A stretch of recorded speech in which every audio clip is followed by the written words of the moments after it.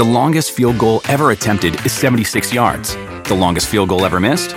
Also 76 yards. Why bring this up? Because knowing your limits matters, both when you're kicking a field goal and when you gamble. Betting more than you're comfortable with is like trying a 70-yard field goal. It probably won't go well.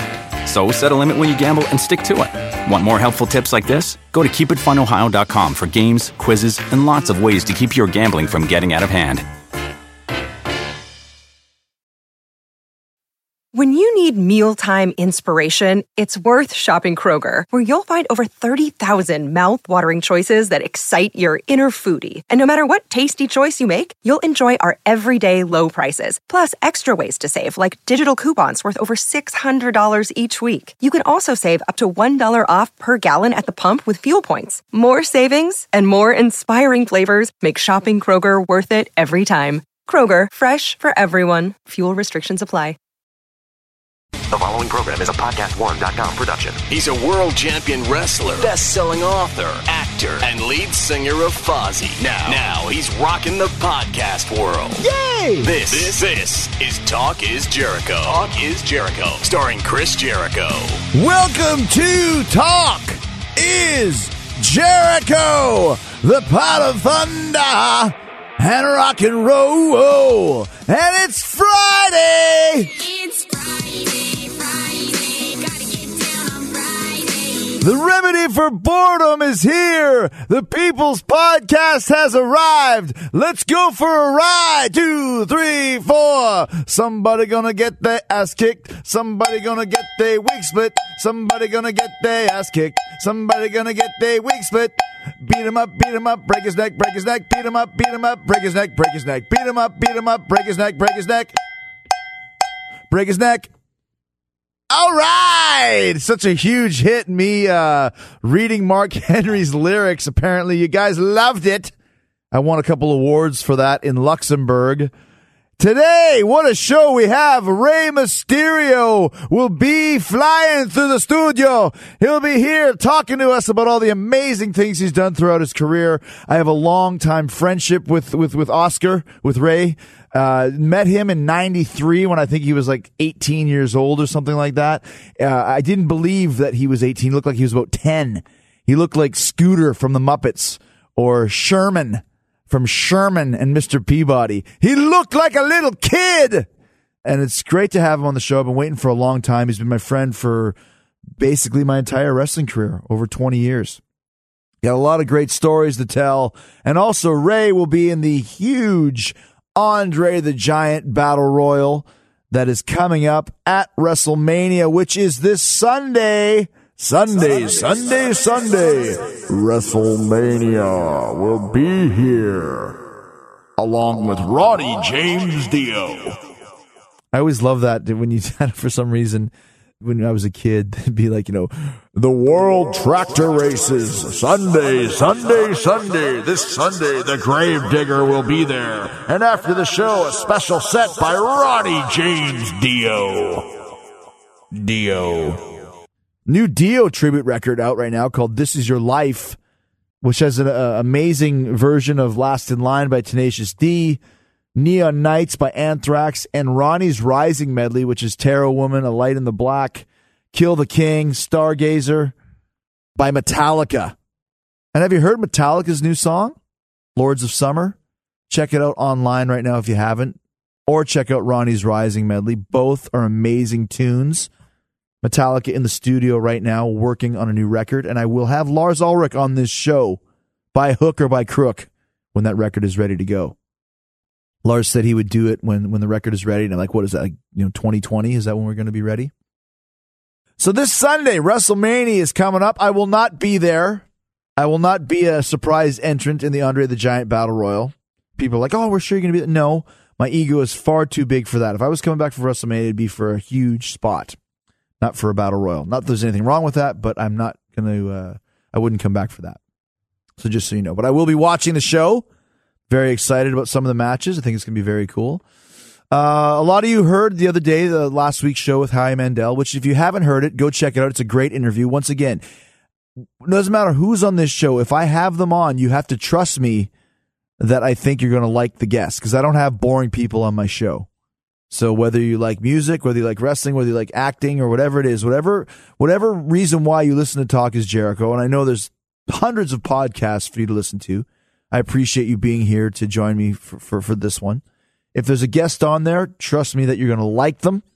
On Howie Mandel's show last week, I told you about the BTWF, the Big Time Wrestling Federation, my wrestling company that I had when I was a kid, and how the main event of Pummelmania 2, which was our big show, where I was up on the ladder, Eastern Crowbar was the name of the big babyface hero, was up on the ladder, and just before I could jump off to beat the Wild Warden, we were interrupted by the high school janitor, Egypt. And we called him Egypt because no one could really understand what he was talking about. I'm not saying he was actually from Egypt. That was just his nickname. And then when I had that show on, I mentioned that Egypt kind of spoiled things. There was a lot of bad press for Egypt. And Egypt's representatives actually called us and asked to be on the show. And I thought, it's only fair to have Egypt on the show. So he's with us right here live in the studio. Egypt, welcome to the studio.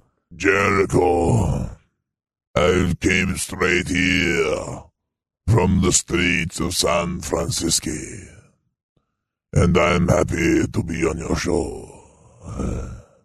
Yeah, Egypt, but you and I have a lot of issues against each other. I mean, you really did spoil the main event of Pummelmania 2, and I really am not over that, and I'm not really... why did you have to get involved, you jerk? Because you were a high school student.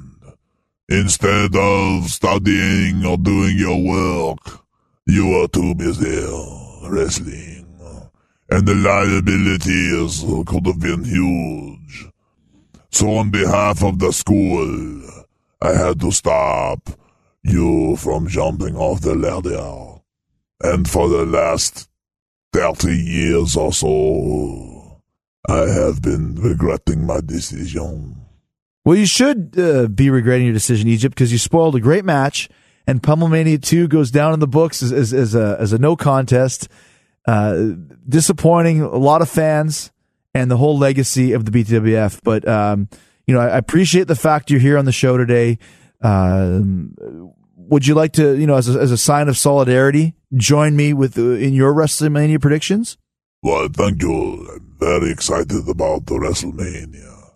I'll be watching it on the streets of San Francisco through a picture window at the TV inside the sports bar.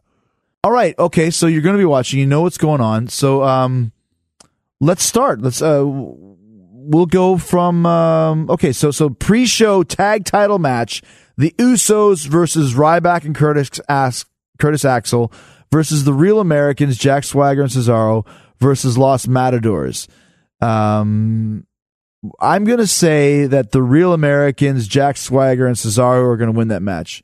What do you think, Egypt? It could go either way. It's a toss-up, but I'll go with the Matadors because I like bull riding.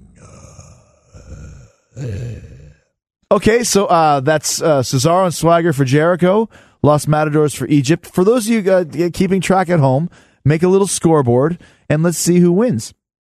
Okay, so Hulk Hogan's guest host in the pay-per-view. Hold on 1 second. Yes, you have a comment about Hulk Hogan, Egypt? Yes, I think that Hulk Hogan will do some sort of stare down with Roddy Piper. Oh, so you think that Hogan and Piper will kind of have a little stare down to get in the ring, kind of a homage back to the very first WrestleMania main event?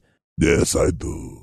And I also think that Paul Orndorff and Mr. T will be involved somehow.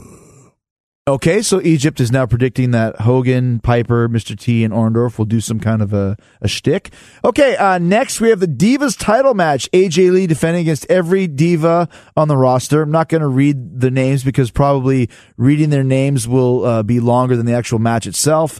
What the hell? I'm going to go with AJ Lee, make her the champ. Egypt, your thoughts? I am going to choose Rosa Mendes. Any reason for that? Because we haven't seen her in a while and she will be coming back. I predict she will have a mohawk and be completely bald instead of that, and she will do the Rose Warriors. Oh, you think she's going to be the Rose Warrior? Kind of a takeoff on the Road Warrior? Yes. All right, Egypt has predicted Rosa Mendez. I'm predicting AJ Lee. Kane and the New Age Outlaws versus The Shield in a 6-man tag match. I mean, The Shield is obviously going to win, and I'll say that Reigns pins Kane. Well, then aren't you just the stinky face? If you're so sure who's going to win this match, why don't you just go marry them? I'm glad I stopped you from jumping off the ladder on the Purple Mania main event, you stupid son of a bastard. But I am going to say that the Shield will break up and the winners will be Kane and the New Age Outlaws. Okay, so and first of all, watch your tone, Egypt. You don't have to get so angry. We've got a lot of issues. We don't have to solve those on air. So I'm taking the Shield, and Egypt is taking Kane and the New Age Outlaws. John Cena versus Bray Wyatt. I mean, I'm going to say that it'd be great to see Bray Wyatt win. I think Bray Wyatt will win.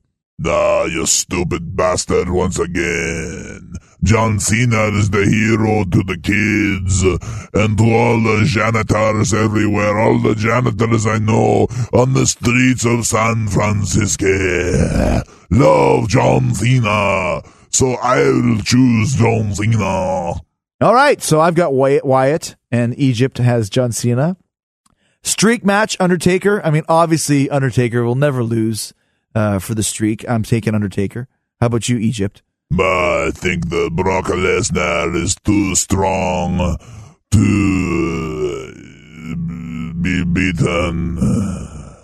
So I'm going to choose Brock Lesnar with the Paul Heyman as his sports advisor. Okay, so you're taking Brock. I'm taking Undertaker. Daniel Bryan versus Triple H. I think Daniel Bryan will beat Triple H clean. Egypt. I also agree with you that Daniel Bryan will win, but it will be by disqualification. Triple H will get himself disqualificado, and Daniel Bryan will move forward by proxy. That's a good word for a man such as yourself, Egypt, proxy. So we're both saying Daniel Bryan. I say by clean victory, and Egypt says by DQ, which would lead to the triple threat match of Randy Orton versus Batista versus Daniel Bryan. I mean, obviously, I think this is Daniel Bryan's moment. Daniel Bryan is finally going to get the chance to win, stand in the center of the ring, and have the entire crowd chant yes, and give people what they want. Egypt, what do you think? I think it's going to be a swerve. I think Batista will walk out of the ring as the champion. And I think that they will have another match next month for Batista versus Daniel Bryan to see who the winner will be. All right, Egypt. So a little controversy there. I'm taking Daniel Bryan and you're taking Batista. One last match we forgot was the Andre the Giant Memorial 30-man Battle Royal. So many amazing guys in this match. I'm going to say, just judging by the star power, I mean, Big Show is the easy victory. He's the one that it'd be easy to go with him. But let's go with somebody new. I'm going to say they're going to give Dolph Ziggler the victory and have him kind of fire up again and get a new push and a new lease on life. So I will say Big Show is the go-to guy, but Dolph Ziggler is kind of the dark horse. What do you think, Egypt? Well, just looking over the roster, I think that I would like to see Rey Mysterio win the Battle Royal. He won the world title at WrestleMania 24 in San Francisco. So I think he should win to get him back on the map And if he doesn't win, when someone is about to, I will go into the ring and stop the match just like I did at Pummelmania 2 to make sure that whoever I want to win wins, because I will not be denied my rightful place in the history of pro wrestling.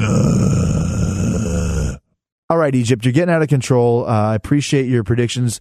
You never really apologized for interrupting Pummelmania 2. I should not have had you on this show. And believe me, there will be repercussions. And we have talked to Jack Tunney, the president of the BTWF, to find out what kind of legal actions that myself and Wallace can take on Egypt for interrupting the Pummelmania match, even though it was 26 years ago. The statute of limitations has not run out, and we will get our revenge, and there will be a rematch, Eastern Crowbar and the Wild Warden, to figure out who is the final actual winner of the Pummelmania 2 main event. All right.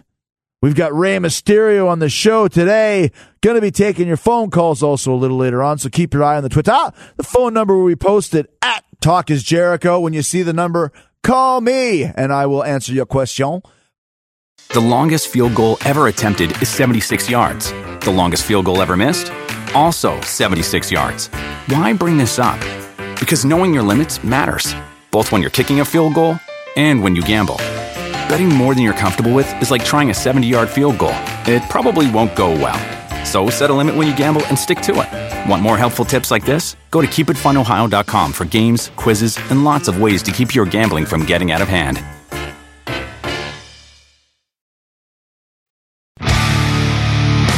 On the line right now, one of my oldest friends in the business, Rey Mysterio, is here.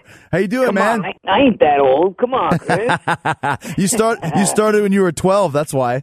I know. That's probably the age. You probably met me like 2 years after I started. You know, it's funny. The first time I ever met you, and we're just jumping right in here, was in a hotel room in Mexico City, and you came in with Art Barr, who was Love Machine. And yeah, I remember. Do you remember that? Reading your book about that. I remember reading your book about it, and when I read it, I remembered the story. But please go ahead and well, you came in there, and Art came in there, and he's like, that's my friend Oscar. He's a wrestler too. And I was looking, I was like, this guy's got to be 12 years old. Like, look at this kid. He looks like a Muppet or something. Then Art's he's swearing and he's lighting up a joint, and I'm like, what are you doing? We're gonna get thrown in jail. You can't bring this kid here. And he's like, no, crazy. He's a wrestler. And you're like, yeah, hopefully we can wrestle someday. I'm like, whatever, kid, as if. and that shortly after that, it was probably like 4 years later when we hit it off when we met again in Japan, probably, right? That's right. Yeah, it was a few years before that, a few years after that when we met up in WAR in Japan. But man, yeah. I haven't. How you doing, man? I haven't talked to you in such a long time. No, it's been a minute, man. I've been doing great. This knee has been giving me issues in the past. Yeah. I've had a chance now to sit down and watch a couple videos of especially with the WWE Network. Mm-hmm. Man, I was able to go back and see some of the matches I had with Psychosis and ECW and even like my first two matches with WCW, and just going back and watching just a few of those matches.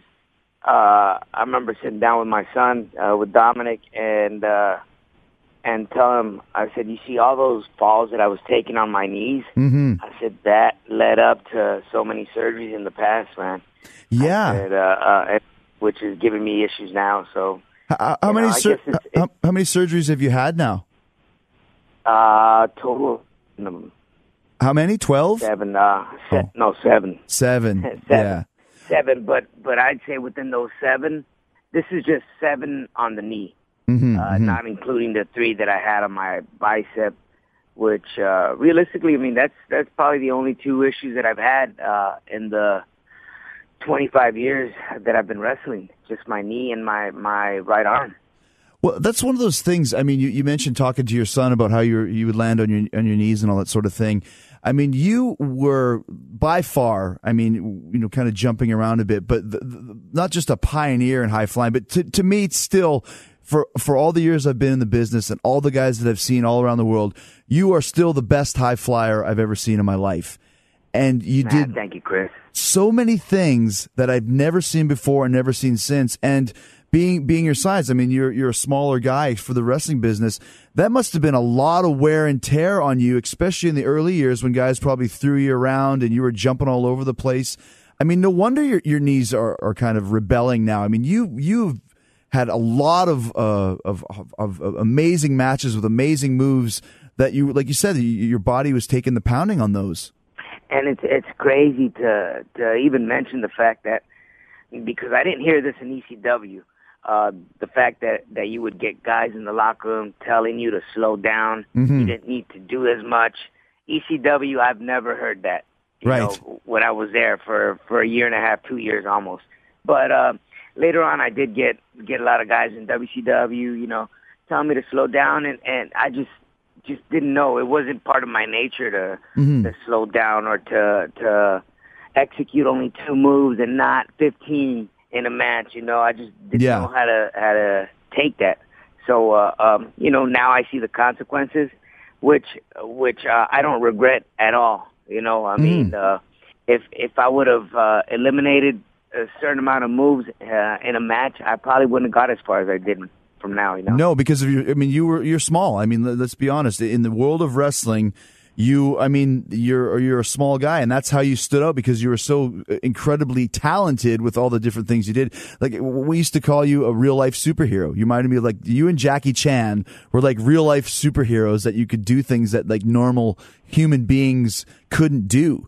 You know, when did you start, you know, realizing that you could do these sort of things? Like, what led you to want to become a wrestler when you were a kid in the first place?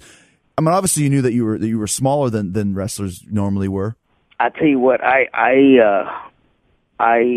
lived in San Diego from pretty much from birth up until the age about 11 years old. Right. And within that time, my uncle Rey Mysterio lived in my mom's house for a couple of years when he was working for construction, but was wrestling in Tijuana every Friday night. Okay. So him living in my house, I had a chance to experience wrestling for the first time. Not only that, go to every match that he had, you know, in Tijuana, and see what wrestling was like, man. See the masks, see the colors, see the outfits. You know, I don't know if this happened with you, but as soon as I saw all of that for the first time, I was like, man, this is a cool world. I want to be a part of this. Yeah. You know, and as I grew older, I was able to accompany my uncle to the gym, be part of not the wrestling school at the time, but just going in there just like any other kid would if they let them have 5 or 10 minutes of the ring. Yeah. You know, just play around, pretend like you were wrestling. Until I took it serious. And that was probably about after the age of 11 is when we moved down to Tijuana.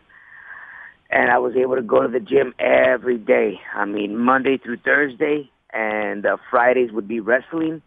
Saturdays would be just hanging out, and then Sundays would be wrestling again. You know, until I was able to wrestle professionally, which was at the age of 14. You started at 14.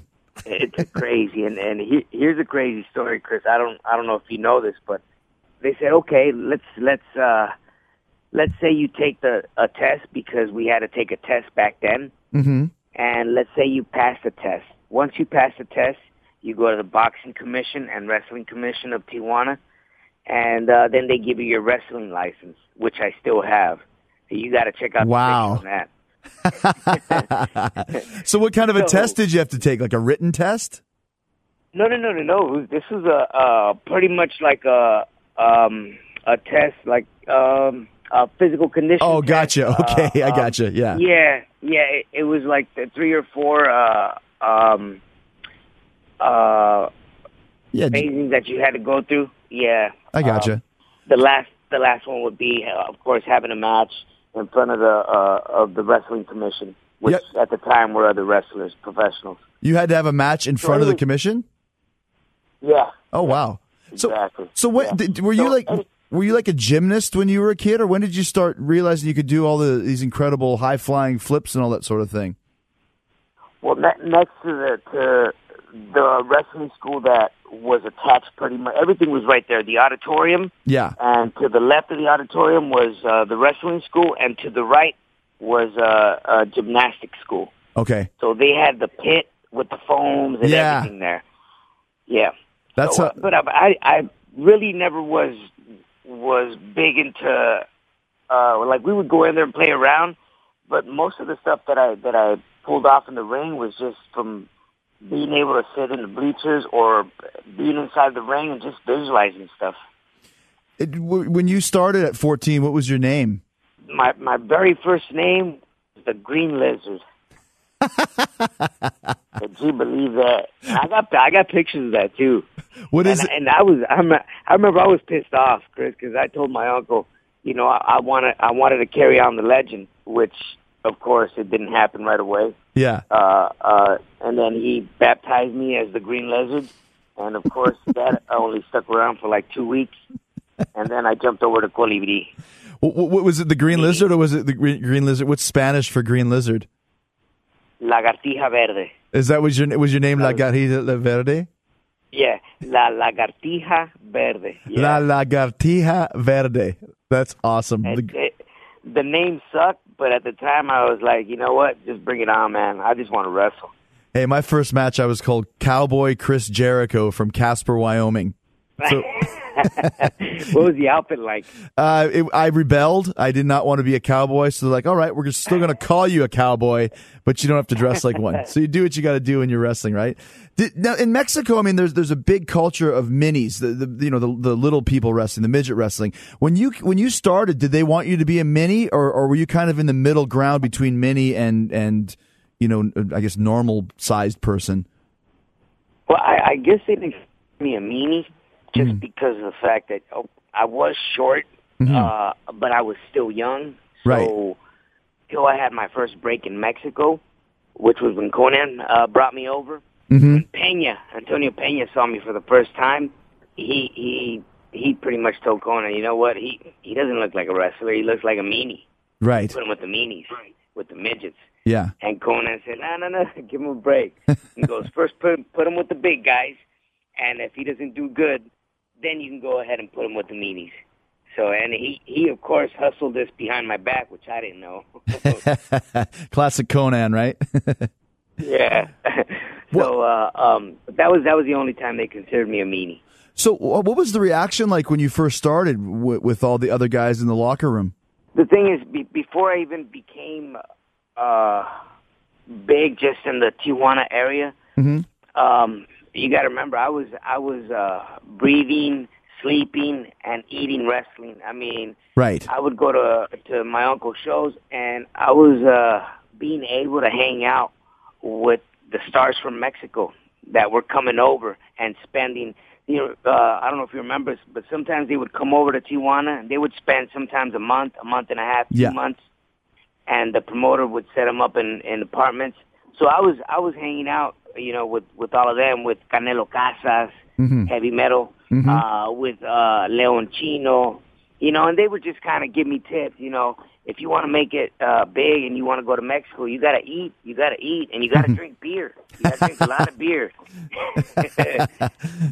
That was their pointers for me. Yeah, eat and drink beer to gain weight. Yeah, exactly. But and, it's funny because all these guys that were around that were always real cool with me, never disrespected me or never took me as a joke, because I guess they saw my potential, but I just didn't have the size, and that was one big obstacle in my career. But do you feel you overcame that with the explosive and the amazing moves that you could do? Now I definitely do. To a certain point in my career, it's very satisfying to know that all those years of hearing that I was too small and that I gained weight, I wasn't going to grow any taller. So there was no breaking into that. So definitely. I mean, it's very satisfying to know that I've accomplished so much, and I had really big obstacles in front of me. Well, and that's the thing that always impressed me about you, even before I met you. Like you said, I met you briefly in Mexico City in 92, I believe it was, maybe early 93. But I was watching you because the first country that really embraced you, besides Mexico, of course, was Japan. And I was spending a lot of time in Japan at that time, and they would have literal, like little magazines that were completely devoted and dedicated to you, and they would show your move picture by picture, like a motion, like 1 second, 2 second, 3 second. And I could never, like, there was a couple of moves I could not figure out, like, what the hell is this guy doing? Like, I don't even know what this is. Like, I couldn't even visualize it in my brain, And that's why I remember the first time I saw you was in Japan at the Super J Cup second stage, and Benoit and I were watching you backstage, and we were flipping out. I'll never forget, Chris was a pretty quiet, stoic guy, but we were flipping out at, like, look at this. What was that? Did you see this? What was that? And and Psychosis was the perfect partner, perfect guy for you to work with, because he was still to this day one of the guys that knew exactly where to be for all of your moves. Well, could you imagine? I mean, probably from the time I started training in that gym in Tijuana, he was already training there. So he had been there for about a year by the time I got there. So just training with him every day for the last 5 years, and then eventually starting a professional career with him, next to me. I mean, we were a married couple, man. We took it all the way to WCW. Yeah, and the thing that was interesting too was, I remember, and I'm sure you went through this probably at that point in time when you were still kind of, I guess, new, was Asai brought you in, Ultimo Dragon brought you in because he knew you from Mexico and was telling everybody, you got to see this guy, he's incredible. And it wasn't Tenryu, but Tenryu's brother-in-law, I remember, was yelling at Asai, like, what the, how they yell at each other. And I asked Asai afterwards, what was he yelling about? He said, he's mad at me that I brought Mysterio here, because he says Mysterio is so short that it's almost a joke for this company. Then you had your match and tore the frickin' house down, and afterwards that same guy was asking Asai, when can he come back and how often? Like in 20 minutes. Not to mention, Asai didn't tell you the fact that after, I guess, his boss bitched him out, he came over to me and said, you make sure you look good because boss is really mad. so he just put the pressure on me. But you know what? It was just hard to have a bad match, and the same thing happened in ECW.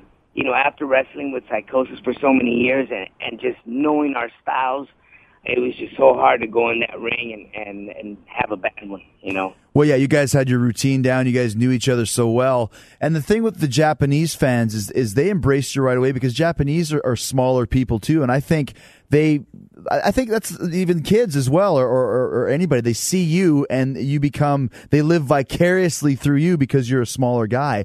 I think the Japanese fans totally embraced you because of that reason. I've never thought about that, but that's actually really good, man. And you remember Hayashi too, right? I was just going to bring him up. Yeah. Well, he was the costume maker. He was the guy who made costumes. Yeah. Yeah. Crazy story about him. So I get to Japan. Everybody's teaching me about the culture and how I got to bring a lot of masks, and they're going to start wanting to buy them and this and that.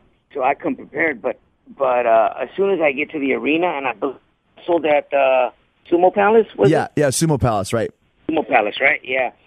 They pull me over to the side, and they say that this person is looking for me because he has something to give me. Well, it was Hayashi that I met for the first time, and he had an outfit with my measurements to the T. Which was actually the outfit that I wore that night, that black and yellow one. Oh, really? And you never even been there? No. I mean, this is the first time we actually met. Yeah. I don't know how he got my measurements, but he had them down, man. He said, please wear a costume for tonight. And I make 2 masks. You give me one you work, and here's extra one for you. So that's what I did. I wrestled with that outfit. I gave him the mask that I wore that night, and he had made an extra one for me.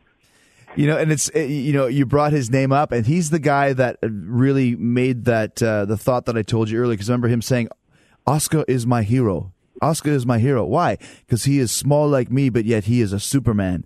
And I just thought, like, that's the Japanese mentality, that Rey Mysterio is the Superman that can beat, these giants, but yet he's not the biggest guy. And was so explosive, man. That was such a great match to watch, even to this day.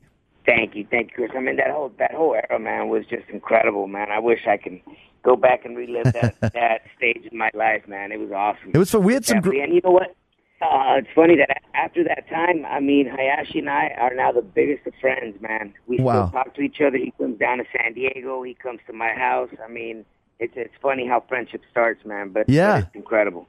Now, when we had some good times, because you did quite a few tours. Well, we did quite a few tours in WAR together, and that's when we started working too. We always had a good time in Japan. I always loved the reaction of the crowds there, how they took the sport very seriously. I mean, there's still entertainment value, but they really treated it, and still do, like an NFL game or an NHL game or something along those lines, Right.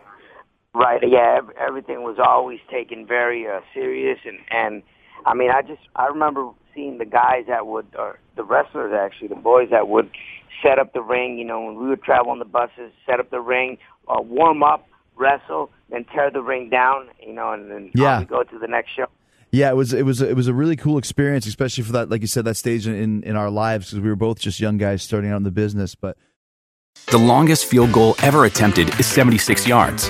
The longest field goal ever missed? Also 76 yards. Why bring this up? Because knowing your limits matters, both when you're kicking a field goal and when you gamble. Betting more than you're comfortable with is like trying a 70-yard field goal. It probably won't go well. So set a limit when you gamble and stick to it. Want more helpful tips like this? Go to keepitfunohio.com for games, quizzes, and lots of ways to keep your gambling from getting out of hand. This is Talk is Jericho. Welcome back to Talk is Jericho. We're talking to Rey Mysterio, one of my best friends in the business. It's been a while since we had a chat, but we're enjoying the reminiscing about all the old times in Mexico and Japan. How did you get hooked up with ECW, Oscar? I believe Conan was in contact with Paulie. Yeah. And right about the time that, was it Dean? Yeah, Dean and Eddie and Chris were there too, I think. Eddie. Yeah. Dean and Eddie were about to leave ECW to go to WCW. Mm-hmm. I believe Paulie had told Conan that they were about to leave, and I don't know if Conan brought it up or Paulie asked him if he had anybody out there that he can replace Eddie and Dean, which of course we were no replacements. We just had something different to give them, and that's when he brought Psychosis and me in. And at this point, too, you guys had a reputation. I mean, it wasn't as much of a hard sell for you to go to ECW, I'm sure, because they knew all of the best wrestlers in the world. And all of us, when we went there, we had some buzz about us. And the fans were smart, too. They were tape traders and they were magazine readers. And what was it like when you first went there with the fans? Did they embrace you right away as well? Man, it was a big embracement by the fans. I think the cool thing about going to ECW for the first time, and it was just like going to Japan for the first time. I mean, we were psyched up because I think at the time we weren't realizing that we were just taking another step further, making it big leagues. We were enjoying every moment that we had to wrestle somewhere else. It was just something different for us. So I remember watching tapes of ECW before we actually got there, and we were like, damn, this is crazy. We're about to go over there, tear it up. And, man, Psychosis and I, we were living together at the time, so it was just excitement. And once we flew in, Philly Airport, they picked us up. I remember walking into that Travelodge. You remember that? Yeah. As soon as we pulled up to the hotel, we hear sirens and going down in the lobby, and Kathy was with us. And next thing you know, they're bringing New Jack down the stairs. I don't know what had happened. We're like, oh man, what are we about to get into, man? Yeah, the Travelodge was right downtown in the middle of like I'm going to say a crack neighborhood, and all the fans would hang out there at the Travelodge. I'm sure some of them are listening right now, and all the boys and all the. I remember. I'll never forget the first time I went there. How many girls were working for the company? I'd never seen that many hot chicks working as valets or managers. So all the girls, all the guys, all the fans, and there was cops and there was drugs, and it was just nuts. It was ECW home, man. It was crazy. It was really crazy. But anyways, walking into that arena, man, for the first time, we felt kind of timid or a bit, kind of out of place. Yeah, intimidated, but, man, maybe. All it took was to go out there and perform for the first time, and then you just felt like you had been there for years, man. And the reason of us being out there and being able to do what we did that night, our very first show in ECW. I remember going up to Paulie and asked him, is it okay if we use the table?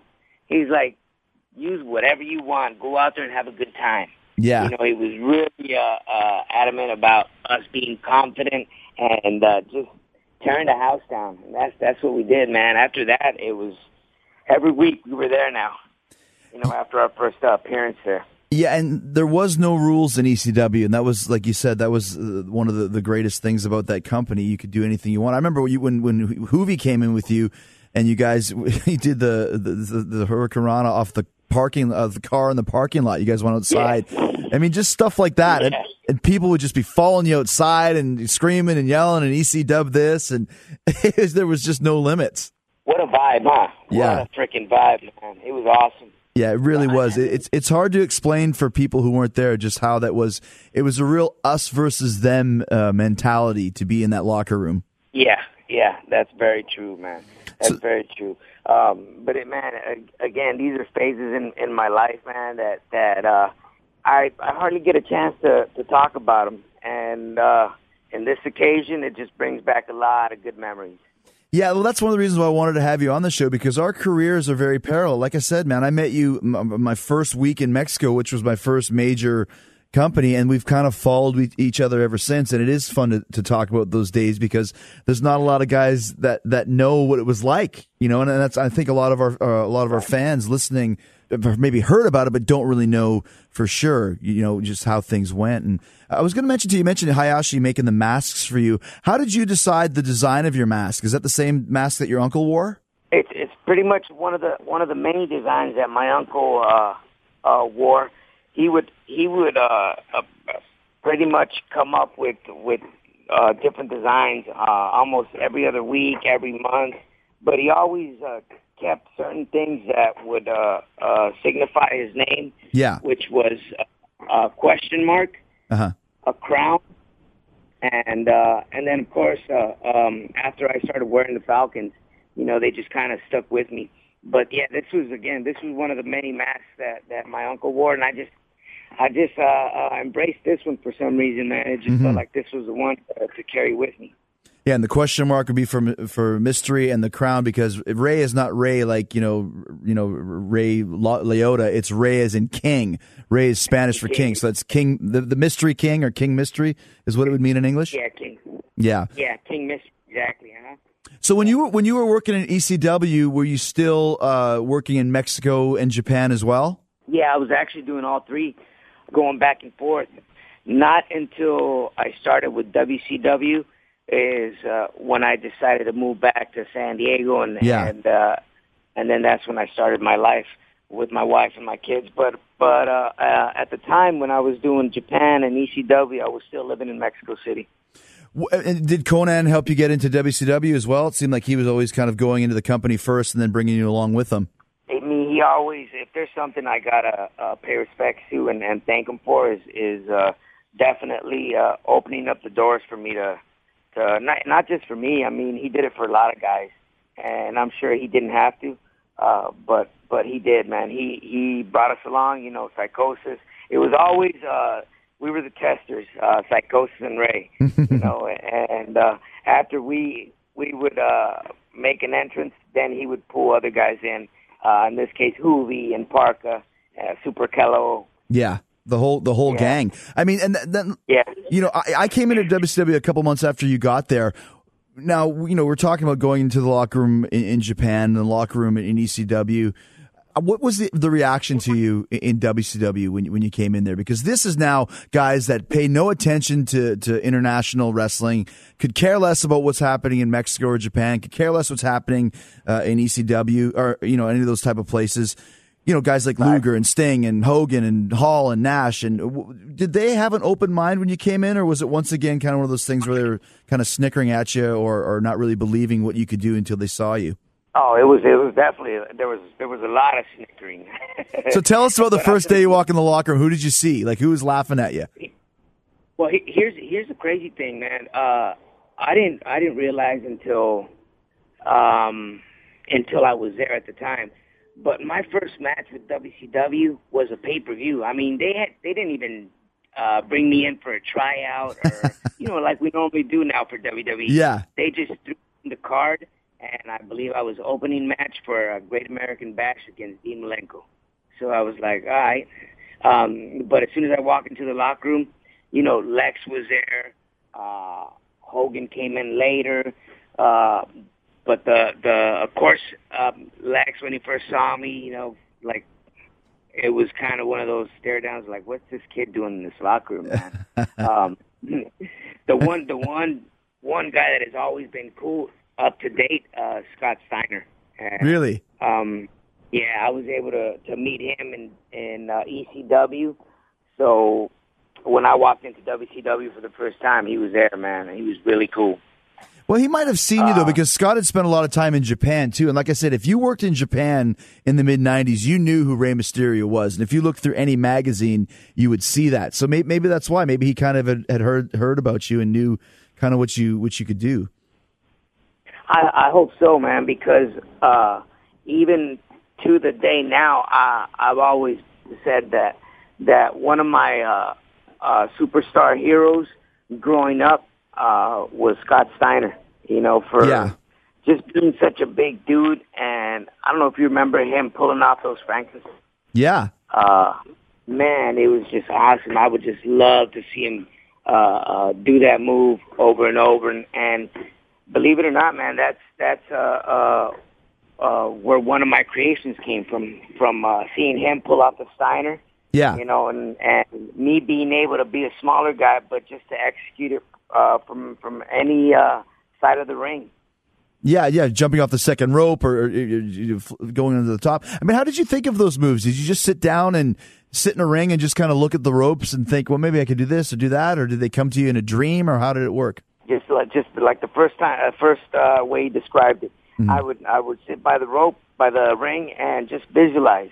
Can I pull it off from here? Can I do it from the corner? And you know, just once you get your mind going, it just starts coming to you, man. And being as young as I was, man, I had no fear of anything. It's crazy. Now, no way. It would be hard for me to pull something off. But going back to that story, Chris, of walking into the locker room in WCW for the first time, I had to say this. There was a lot of stare downs. It's hard for me to remember exactly who was there, but like you mentioned, it was all the big boys. You know, we were in Baltimore Arena, and I remember going out there with Dean, tearing the house down, coming back, and when we walked back into the locker room, everybody stood up and started applauding. Wow. Hogan was there, Jimmy Hart, you know. And it just felt really good to walk into that company for the first time, have your first match, have a pay-per-view match, not even get a tryout. Right. Getting stared down before you go out to the ring, and then you walk back into the locker room after your match, and everybody just stands up and gives you a standing ovation, man. Felt really cool. You were used to that, though. I mean, it seemed like at this point you were probably walking into the dressing room and seeing some people smirk and just going, all right, just wait, because it wasn't the first time that it happened to you. I wasn't used to the second part, though. Getting up and like saying good job. Right. Job, that really felt satisfying for you.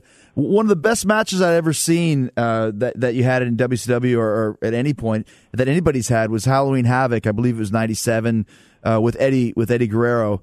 and he was another opponent that knew exactly where to be and what to do with you in the ring. Right, man. We had a chance to wrestle against each other for a good couple in Mexico before he came to. Oh, really? WCW. Oh, in AAA? Yeah. Okay. Yeah, in AAA, exactly. So by the time he left AAA, I was already working main events in AAA. Yeah. Which gave me the opportunity to work against him. Mm-hmm. So that was really fun. By the time we were in WCW together, it was like we knew each other for a very long time. Yeah, you guys had great chemistry, and the crowd was so into that match. Do you remember it? Is it one of the ones that stands out to you? Oh, definitely, most definitely. Because I remember Eric. Eric was he had me going there for a while, saying that was apparently the night that I was supposed to lose my mask. Oh, it was a mask. Was it hair versus mask, or was it just? It was mask versus title. Oh, gotcha. Yeah. So apparently that's where that whole idea started of me taking off my mask. Yeah, he went through. It came down. He went through a real phase where he wanted everyone to lose their masks, and there was a lot of Mexican guys in the locker room at that point. Like you said, there was probably 10 or 15 guys. What was his mindset for that? Did he ever try and explain it to you? No, never. But I think now it's even harder to try to find out what the whole purpose of it was, or who was behind it, if there was somebody, or if it was just him, saying, that's what I want to do, and that's what I want to do. I just want to take your masks off, knowing that possibly it could jeopardize some of the careers in Mexico if, God forbid, WCW were to close down at the time. Right. Well, then a couple of years later, he actually did have you lose your mask. Yeah, exactly. That did happen. Reason why? God, apparently at the time he thought I had more potential without my mask. Mm-hmm. But again, they never marketed my mask like WWE did as soon as I started with them. Right. That was a dollar sign here, and it wasn't in WCW, and I never could understand why. Yeah, I mean, he just got it into his head. I mean, I had a match with Juventud Guerrera, where it was mask versus title, and I beat him for his mask, and he took it off. And, right. At one point in that time, the late 90s, I felt that he was not as good as you, but pretty damn close. He was a tremendous performer. Oh, my God, he was incredible. Yeah. And it's sad to hear that he was such a mess up on other situations, but he was just so talented, man. I mean, there's no reason why he shouldn't be next to me right now. I agree. Just for whatever reason, like you said, his antics outside of the ring were always got him in so much trouble. But inside the ring, I had so many great matches with him. He was one of my favorites to work with when I was in WCW, for sure. Yeah, me too. I mean, after Psychosis, I think one of the biggest rivalries I had, besides of course the ones that came down later in my career, but in Mexico it was with Juvi, man. And man, we had some awesome matches, some title matches. I mean, we were going off every night, and we were pretty much built about the same. Yeah. He was a bit taller than me, mm-hmm. but he was such a good base and such a good worker that he was like Eddie in a way, knew where to position himself for everything and just made you look good, man. Yeah, and made himself look good. Yeah, no, like you said, he was a good seller. He had good instincts, and he was always fun to watch and fun to work with. You also worked a few times with Hall and Nash, which was quite, that was a little bit of a size difference there. But those guys always really liked you. I remember they gave you the nickname Ray Ray. Like they were really always really good to you, which was rare because they weren't good to everybody back in those days. Yeah, it's funny, man, because you mentioning that, Chris. When we did that whole WCW videos for WWE, they had asked me about Hall and Nash, and I said, man, they were cool with me from the beginning. Yeah. I mean, that second pay-per-view that I had, which was the Great American Bash. Yeah. Remember, we were coming from Mexico, so renting cars was a big problem for us at the beginning. But one of the first persons that stood out and just pretty much offered a hand was Nash. Right after that pay-per-view, he said, "Hey, you guys have a ride for Nitro the next day?" Like, nah. He goes, "I'll pick you guys up. Where you guys staying at?" And he picked Conan up and myself up the following day, drove us down to Nitro, man, which we were doing in Orlando at the time, Universal. Yeah. But again, man, they were always very, very cool. At one point, I remember when Conan wasn't around or none of the boys, Hall, Nash, and myself would be driving down the road. So they respected you because of, the reasons that we're talking about. You were a smaller guy that came in there and just impressed everybody. You've always been a really respectful guy. And I think I remember that one time when they did the backstage invasion and Nash like threw you like a dart into the side of the truck. Do you remember that? It was just, he just flew head first into it and just went boom. I mean, that made him look like a monster. You made him look great that night. I still remember it. It was actually that day that I got the ride. Maybe it was in exchange for the ride, man. Yeah. Now it's starting to hit me. That's right. There's always a price to pay. Yeah, man. We'll be back with more Rey Mysterio next week on Talk is Jericho. We've got way too much left to discuss. How he ended up in the WWE, what his first days there were like, and even about the program, the classic angle that Mysterio and Jericho worked together. Lots more with Rey Mysterio next Wednesday, but right now it's time to go to the phone lines. Did you catch the number? Were you watching the Twitter at Talk is Jericho? If you were smart and stealth, you might have gotten through. We got tons of calls right here, but let's go to Eric in Minnesota and see what's going on up in that neck of the woods. How you doing, Eric? Hey, Chris. Nice talking to you again. I know a couple of shows ago you mentioned that you and your family vacation up in Lake Vermilion. Yes. I was wondering if you have any fun stories about traveling up in northern Minnesota or from your vacation times with your family or any other times like on the road. Well, I mean, yeah, Lake Vermilion is a really cool place. I mean, in northern Minnesota, there's tons of lakes up there, but we have a really cool one it's massive. Have a cabin up there. My wife's family has had a cabin up there for years and years and years, and it's a great place to go. I went there every summer since we met back in about 98 or 99, and actually that's where I first saw the vignette countdown to the Jericho countdown back in 1999 when we were doing the Millennium Man thing. And I remember I was at the lake, and this is, I'm sure there's a lot more reception now and Wi-Fi and just overall cell signal and everything. But at the time, there really wasn't a lot of cell signal. So there was two things I remember. One is that I would have to, back then you would have to call WCW to find out if you were working. And they would leave a message on their machine. And this is who's working this week. And they'd read a whole list of people, Dean Malenko, Eddie Guerrero, Sting, Lex Luger. And they would read your name if you were on Raw. And I had already been kind of ostracized and kicked out of WCW, but I still had to check in to make sure that I wasn't needed to be on the show.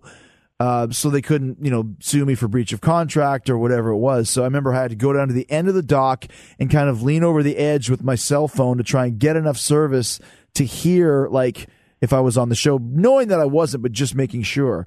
And it would take forever because it would cut out and I'd have to start again. And this stupid answer machine message was 5 minutes long with all the names that they would list. And of course, I had to make sure that it didn't get to mine. And then I had to go and make sure that the vignettes were starting for my WWE debut. And I was really nervous because, in wrestling, you never believe anything until it actually happens. So I remember sitting in the cabin and it was raining outside. And they had satellite TV, and I was just praying that it wouldn't go out and waiting. And I had to sit there for 2 hours and watch the whole show until finally in the last 10 minutes of Raw, they showed the first Millennium Man countdown. And I was so excited. I remember it was in this little cabin with the whole woods and the forest around me. And that's when I knew for sure that I was going to the WWE. I was also wondering, I know Cook and Tower, a bunch of small towns are up in that area. I was wondering if you have any cool stories about hanging out and talking to the people up there. Not really, because I don't really spend a lot of time up in that area. I just know that you kind of just go there for groceries and for Grey Goose vodka. So that's why I like Tower, is that they have Grey Goose there when you're out in the woods. You can always go find your Grey Goose over in Tower 8. All right, we got Mike from Virginia is here. How you doing, Mike? Good to talk to you again, Chris. I'm doing great. All right, what's your question, buddy? Okay, in one of your books, I'm sorry, I don't remember which one, you talked about meeting Carlton from Fresh Prince. Yeah. Do you have any other kind of awkward meetings with sitcom people from throughout your career? Well, I mean, I mentioned when I did Celebrity Duets back in 2005 or 6, Carlton, it was on there. His name was Alfonso Ribera. Right. And if you remember, on the show on Fresh Prince of Bel-Air, Carlton would do, the dance. He was kind of the nerdy guy. And he was on this show with me, and we had gone through the show. The show was kind of a train wreck anyways. I mean, it was all right, but whatever. Mm-hmm. And the last night, we had to do Rock Around the Clock, and it was kind of like all the people that were on the show each sang a line. So we were standing backstage, and Alfonso came up to me, and he goes, "Hey." I'm like, "Yeah." He goes, "Do you like sex?" And I'm like, "Yeah, I guess. Like, pretty much everyone does, right?" He goes, "I love sex. I love having sex." And I'm like, "Okay." And he's like, "I must have banged over 1,000 women." And I'm looking at him, he's like this kind of short, little, pudgy, fat dude. I'm like, "All right, you've been banging 1,000 chicks." And meanwhile, I'm begging, "Please let them call me for my line. Like, please let me call me for my line." So finally they call me, and I'm like, "I'll see you in a bit." But yeah, there's nothing creepier than having Carlton ask you do you like sex? Do you like sex? Thank you so much, dude. All right, man. Thank you. We'll do one more call. Let's get to Adam in Massachusetts. What's up, Chris? It's your number one fan from Massachusetts. All right. What's going on, dude? I wanted to talk to you about finishing moves. Going back in your WCW days, you had the Lion Tamer, which still to this day the best submission hold in wrestling, I believe. Thank you. And then when you jumped over to the WWF or WWE, I should say, you kind of started incorporating that little double power bomb thing you were doing. Was that your decision, or was that a WWE decision? I don't think I did the double powerbomb very many times, and they probably didn't want me to do it because it's a very power move that somebody see Batista or something do. Like, as I came into the business through Japan and Mexico and Germany, I was one of the bigger guys on the roster, especially against the guys I was working with. So when I came to WWE, I still did a lot of those moves, but they really didn't fit anymore because I was a smaller guy. And I know that's one of the reasons why we started using, why Vince didn't want me to use the submission, because he thought I'd be explosive, like the type of guy that would use a pin. But I never really had a good pinning move. Like the Lion Salt was great, but it was okay. But that's why I came up with the Code Breaker back in 2007, was I knew I needed something new. I knew I needed a new move to be able to bust out. Actually, maybe in 2012 when I brought the Code Breaker. I don't remember when it was. You guys probably know better than I do. But I needed something more explosive, and that's why I came up with it, because I knew that the Lion Salt wasn't really good enough to be a good finishing move. And the submission is great, but sometimes guys don't want to submit when you're losing a match. Sometimes you need something quick, or sometimes, submitting is kind of like the ultimate sin. You just don't submit, and if you do, it's kind of a detrimental thing. So that's why I came up with the idea of having 2 and sometimes even 3 different holds, and I always tried to pass that on to all the guys that I worked with. You always need to have another hold, another finishing move as a backup in case the one that you always use just doesn't fit. Absolutely. Now let me ask you this: was there any moves that you really wanted to do that, say, someone else already did? I know it's kind of like taboo to have the same finisher as someone else. So was there ever a finisher that you were like, man, I hope this guy either takes off or changes his gimmick or something so I can use this finisher? And then also, what, in your opinion, is the best finisher ever in other than the Lion Tamer, of course? Well, I mean, there's never any moves that I wanted to steal. I mean, there's moves I wish I would have thought of. I mean, the RKO is great. The Diamond Cutter is great. They're both the same thing. The Stone Cold Stunner was awesome. The Rock Bottom. Anything you could do just out of nowhere. Super sweet chin music. Like anything you could just hit out of anywhere were always the best ones, and that's why, I mean, I needed something like that, which is why I came up with the Code Breaker. Something you could just hit no matter what was going on. You wouldn't have to set it up. You don't have to do anything else. for that. I always loved the shooting star press, just the majestic move of it, which is why I broke my arm back in 94 trying to do it. I mean, it's not for everybody. Powerbomb, a good powerbomb just looks like it kills you. I always thought that was a great finishing move as well. So there's always, a lot of them that would stand out and, that I would take all the time. AA is a great move. I don't like taking it for some reason. I never did. Probably the worst finishing move I ever took was when Cena held me up on his shoulders for the AA, and Orton came over and gave me the RKO from it, which there's no way you can land other than straight down on your head, right on your neck. And I don't know why I didn't think of that, but it almost killed me. You could probably find that one on YouTube as well. So lots of moves that you take, and not all of them are show business, baby. There's a lot of moves that actually hurt, and you got to be careful. Do not try this at home. Thanks to everybody who joined me today for the calls, and thanks so much to linking to Amazon through the Talk is Jericho page at podcast1.com. Whenever you do your online shopping, every time you buy something that way, Amazon kicks back a few dollars to the show so I can keep bringing you the Pod of Thunder twice a week for free. Okay? Today I had a stuffy nose, used a Kleenex. That cost money. People! And thanks for hitting that download button. In fact, if you like what you're hearing, tell a friend to check out the show, and tell them to tell a couple of friends, and so on, and so on, and so on. I know there's a lot of choices for podcasts nowadays. Obviously, mine is the best. Obviously, you're smart enough to know that. But if you really like the show and you haven't done it yet, hit that subscribe button at iTunes so you never miss an episode. It'll go straight to your device for free and on time. So we will see you next Wednesday for part 2 of my awesome interview with Rey Mysterio. We'll look forward to checking you out then. Stay hard, stay hungry, stay heavy. Thank you very much, and a big yeah, boy. You can download new episodes of Talk is Jericho every Wednesday and Friday at podcast1.com. That's podcastone.com.